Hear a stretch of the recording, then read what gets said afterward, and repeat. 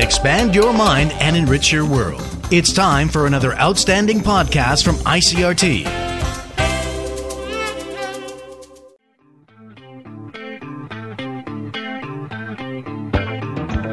Hello and welcome to another podcast edition of Taiwan Talk. I'm Keith Manconi. Taiwan has made an abrupt about-face on its policy covering foreign nationals infected with HIV. For more than 20 years, official policy in Taiwan has required deportation in almost all cases where a foreigner is found to carry the disease. But an amendment eliminating that requirement is expected to be signed into law later this year, bringing not only an end to the deportations, but also opening up the possibility that those who have been deported could soon return to the country. To learn more about what's behind the repeal and what it'll mean for sufferers of HIV and AIDS, I spoke with Ashley Wu of Taipei-based nonprofit Persons with HIV/AIDS Rights Advocacy Association. Here's our conversation. Ashley Wu, thank you so much for joining us today. Hello, everyone. Yeah, it's my pleasure. So this is a law that's actually been on the books for a really long time, since 1990. In fact, and I understand that a number of NGOs such as yours have been working to change it, to lift this travel ban, this restriction. So would you consider this change in this law, would you consider this a big victory for your organizations and other NGOs? I believe so. At least we no longer will see any case that would be deported or separate from their loved ones. And I think it's very basic human needs, or the very basic humanity, for everyone. No one should be separated, or no one should be treated unequally just because a disease. Other than the obvious problem that foreigners were being kicked out of the country because of this, a lot of foreigners also had to live with the fear that if anybody found out, they might be kicked out of the country. Do you think that fear all by itself caused some problems? Yes. Like one of my friends, he's a foreigner. Then one day he went to the hospital on it because of some emergency case. But he couldn't decide whether he would do the surgery or not, because the hospital insists that he has to do the HIV test first. So he just decided, okay, then I just leave the hospital, and I won't do any treatment, I won't do any surgery. This kind of case or this kind of situation is happening or was happening in Taiwan these years. And I think this is a very serious problem, for the foreigners who are living or working in Taiwan. So a lot of people would be afraid, not just afraid to get treatment specifically for HIV, but to get treatment for a lot of other unrelated diseases just because they didn't want the blood test. Yes, because they all know the consequence. Once they were tested as a positive, they will be deported, they will be kicked out from Taiwan. What was the biggest opposition to this? What was the biggest obstacle to getting this changed, do you think? There were two major groups. One is from the religious group, especially the Christian groups. They are the same groups which are against the gay marriage in Taiwan.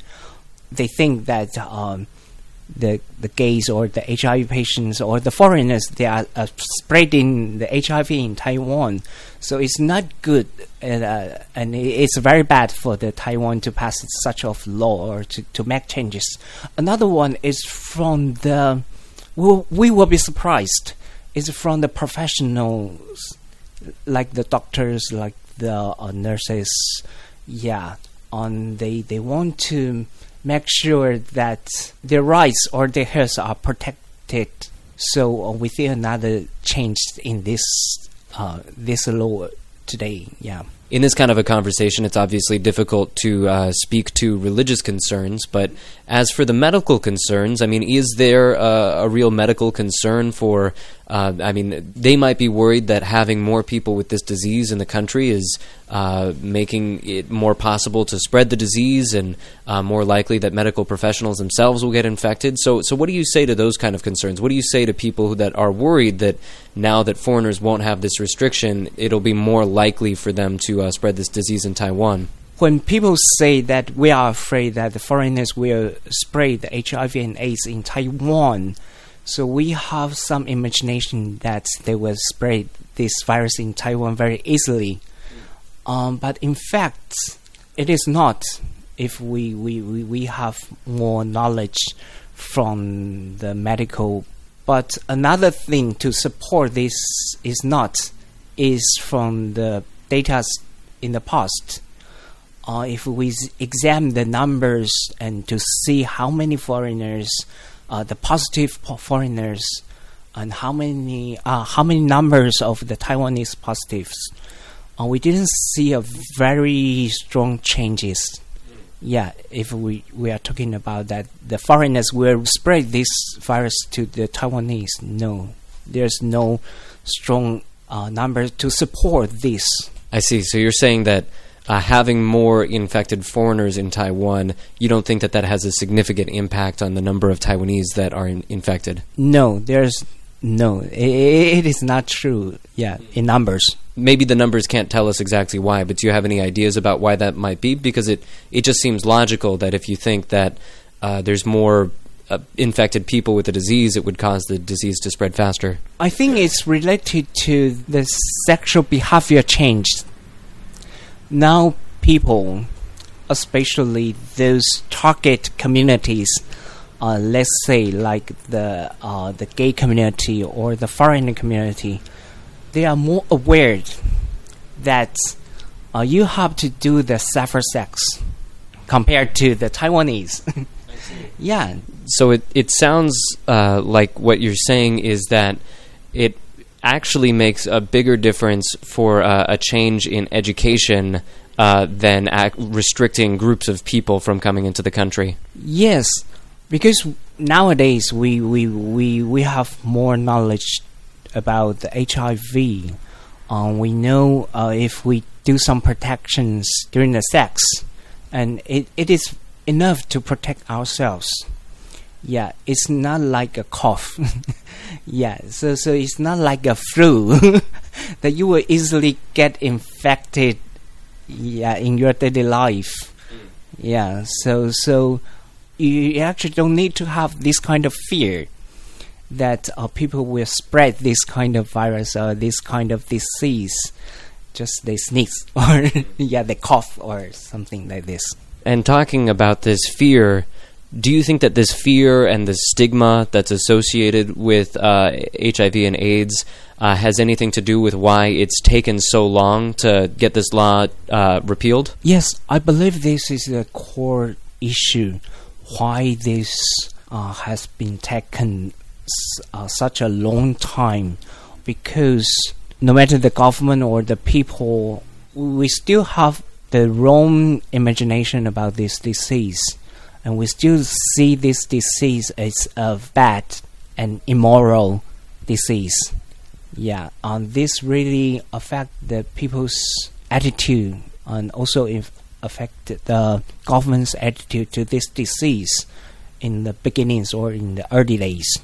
And so would you say that one of the big things that has changed, that has made it possible to repeal this law, is a change in attitude? Do you think people are more likely to see this disease as just a normal disease that you treat normally? Is that part of what's going on here? Yes, especially like I mentioned before, now we have more knowledge about HIV and we have more evidence that this disease is not that terrifying. As before we think.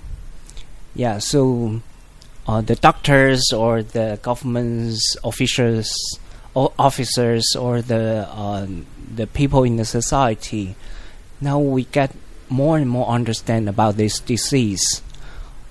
So this make a big change, make a big possible to change this law today. I also understand that maybe international pressure also had something to do with changing this law. Could you talk a little bit about that? Yes, the WHO or the UN system, they have repeated saying this again and again. The country shouldn't have this kind of a restriction like the travel ban or the immigrant ban. It's against the human rights and it's against the HIV rights.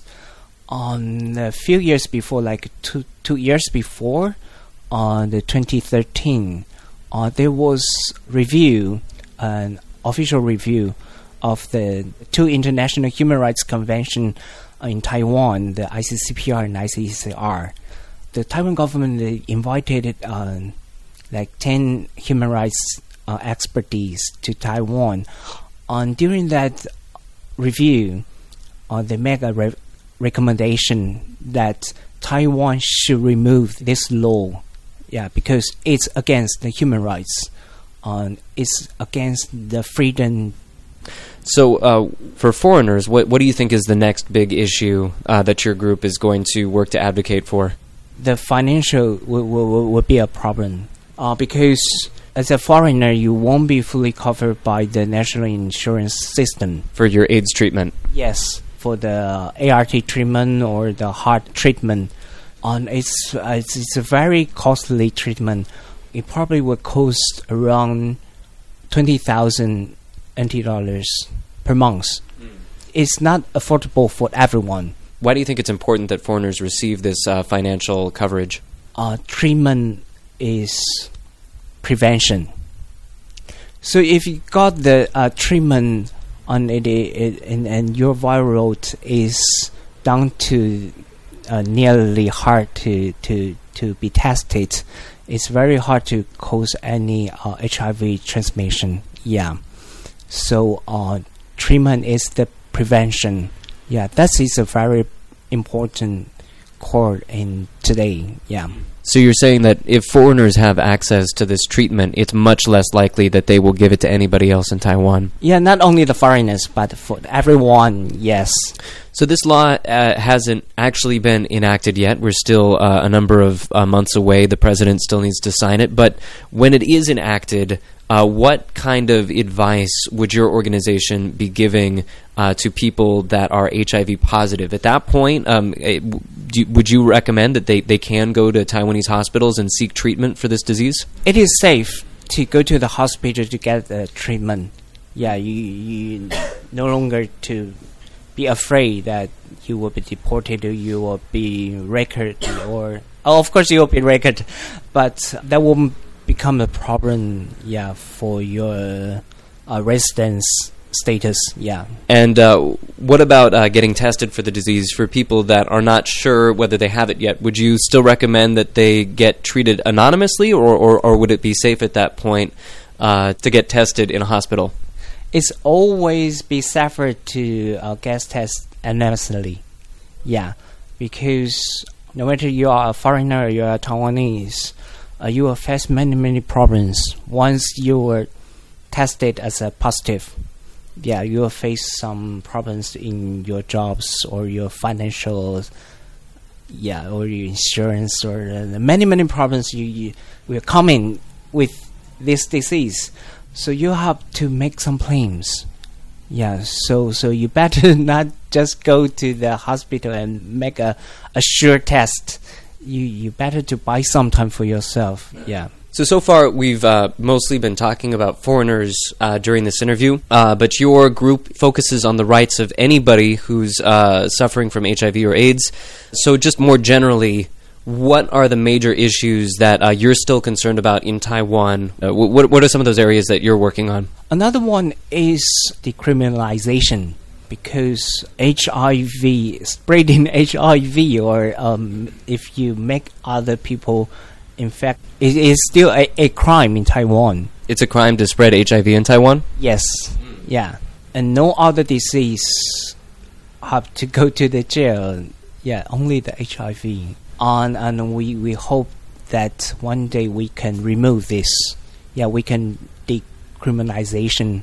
So outside of the provision that we've been talking about so far, there were other parts to this law that was just passed by Congress recently. And some of them are going to be good not just for foreigners in Taiwan, but also for other people in Taiwan. Could you talk about one of those? Yes. There was one recommendation that is talking about that the students in different levels of schools or the government officers or the police, they have to get the HIV educations. They have to get the knowledge about this. Yeah, and I believe that in the future that would be there will be a very big impact, because the right knowledge is very important to remove the stigma of HIV. Yes, we hope, and one day we will no longer to see this disease as a very special disease, and people can just live it in a very natural way. Yeah. We've been speaking to Ashley Wu with the Persons with HIV/AIDS Rights Advocacy Association. Ashley, thanks so much for joining us today. Thank you, and thank you for everyone. The group says when the amendment is signed into law, those who have been recorded as HIV positive will be able to apply for legal residence in Taiwan, even if they're currently staying in the country illegally. To learn more, visit the group's website at praatw.org or call their counseling line at 2550-5963. Again, that's 2550-5963. Or you can visit the ICRT blog, where we've posted links to the organization and articles about the repeal. That's it for Taiwan Talk. For ICRT, I'm Keith Menconi.